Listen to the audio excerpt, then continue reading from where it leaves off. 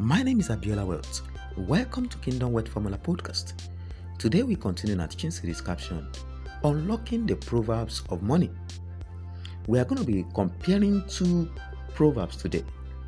Both have almost the same content and they are both extracted from the book of Proverbs of Solomon.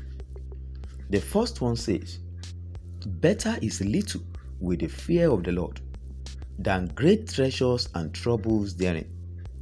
And the second one is, "Better is a little with righteousness than great revenue without rights." This proverb speaks about contentment and relationship with God. And the scripture says, "Godliness with contentment is great gain."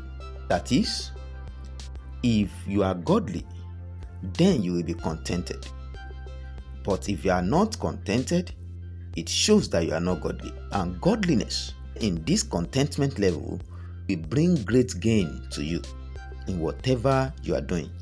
Contentment and joy in God make life easy and pleasant. If what brings joy or sadness to our hearts is riches, then we are not godly, because real joy does not come from riches.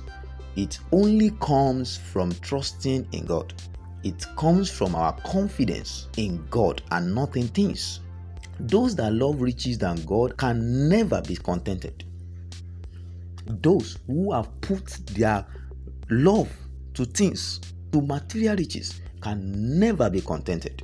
But those whose heart is fixed on God will never be moved with little.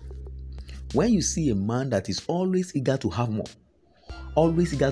regardless of the consequences, regardless of what to do to have more, know that those kind of people, they don't love God. And it is only the love of God and trust of God in the heart of a man will bring riches that last.